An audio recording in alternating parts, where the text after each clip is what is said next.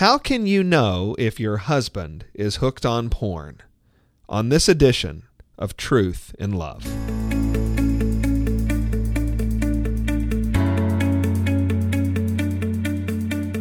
I'm Heath Lambert, and you're listening to Truth in Love, a podcast of the Association of Certified Biblical Counselors, where we seek to provide biblical solutions to the problems that people face.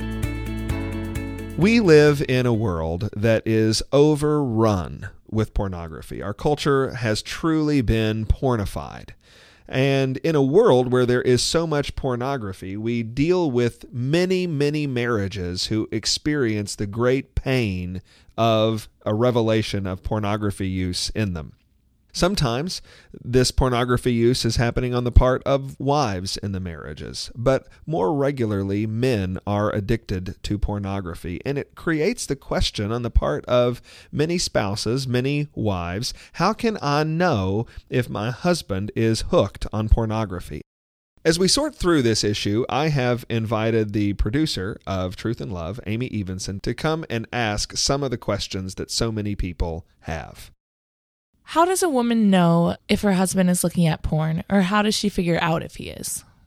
That's a great question. Many women are not going to have to try to figure this out at all because they're going to stumble upon it. They're going to find a trail in their husband's internet history. They're going to walk into a room where their husband is looking at pornography or some other painful discovery. And so they're just going to be confronted with, here is this difficulty. The real issue that you're asking about is, if I don't know whether my husband is looking at pornography, how can I be sure that he's not? And I think it's helpful for wives to balance two extremes. One extreme is ignorance, and one extreme is suspicion. On the extreme of ignorance is the assumption that, well, pornography is not going to be a problem in my house, or my husband would never look at pornography, or something like that. That overlooks the reality that pornography is a struggle for so many men. It's a problem for women too, but particularly for men, this is a big problem, and we wouldn't want to overlook it and ignorantly assume that this is not a problem in my marriage.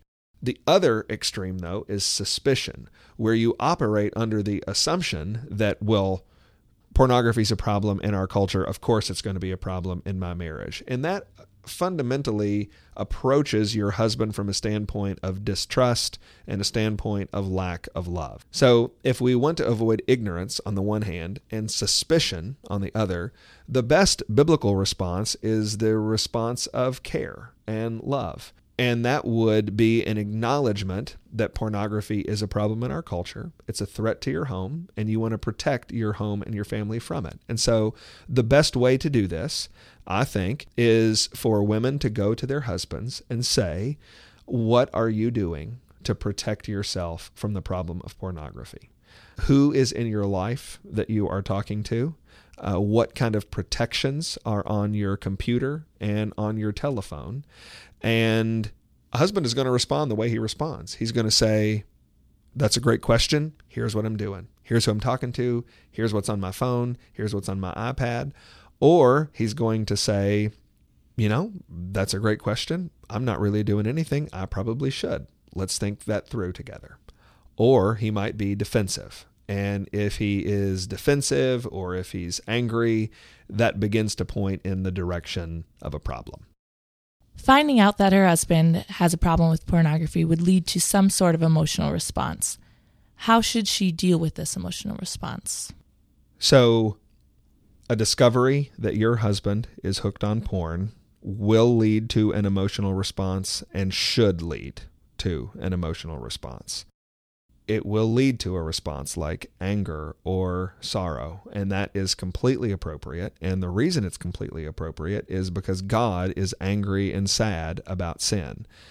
If a wife learns of a husband's problem with pornography and she is neutral about it or happy about it, we would say that that is a significant problem.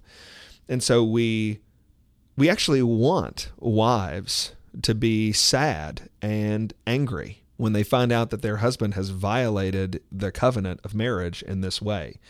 But the thing to keep in mind is a passage like Ephesians 4:26. It says, "Be angry and do not sin." That's one example of the Bible countenancing an emotion, but prohibiting a sinful expression of that emotion. So a wife should be angry, but not sin. She could be sad, but not sin. And so what we want to be on the alert for is a sinful expression of an emotion. And a sinful expression of anger or sorrow, and what all that means is more than we have time to talk about today. But at the very least, it would include a lack of willingness to forgive. So right in the same context of be angry and do not sin, just a few verses later in Ephesians 4, verse 31, it says, "Let all bitterness and wrath and anger and clamor and slander be put away from you, along with all malice. Be kind to one another, tender-hearted, forgiving one another as God in Christ forgave you." So the big indicator that your emotion is sinful is if you find yourself saying or thinking, "I will never forgive him for this." That is an emotion that is devoid of the grace of Christ, because the Bible says Jesus forgave you for your sin, and just as he forgave you for your sin, you need to overflow in forgiveness for others. And so this doesn't mean you won't be angry at all. It doesn't mean you won't be sad at all, but it does mean that in your anger and your sadness, there includes the willingness to forgive for sin. What should her involvement be in his accountability to not look at porn? How much of an active role should she play in this accountability? So in general terms, a wife should not play an active involvement in her husband's accountability.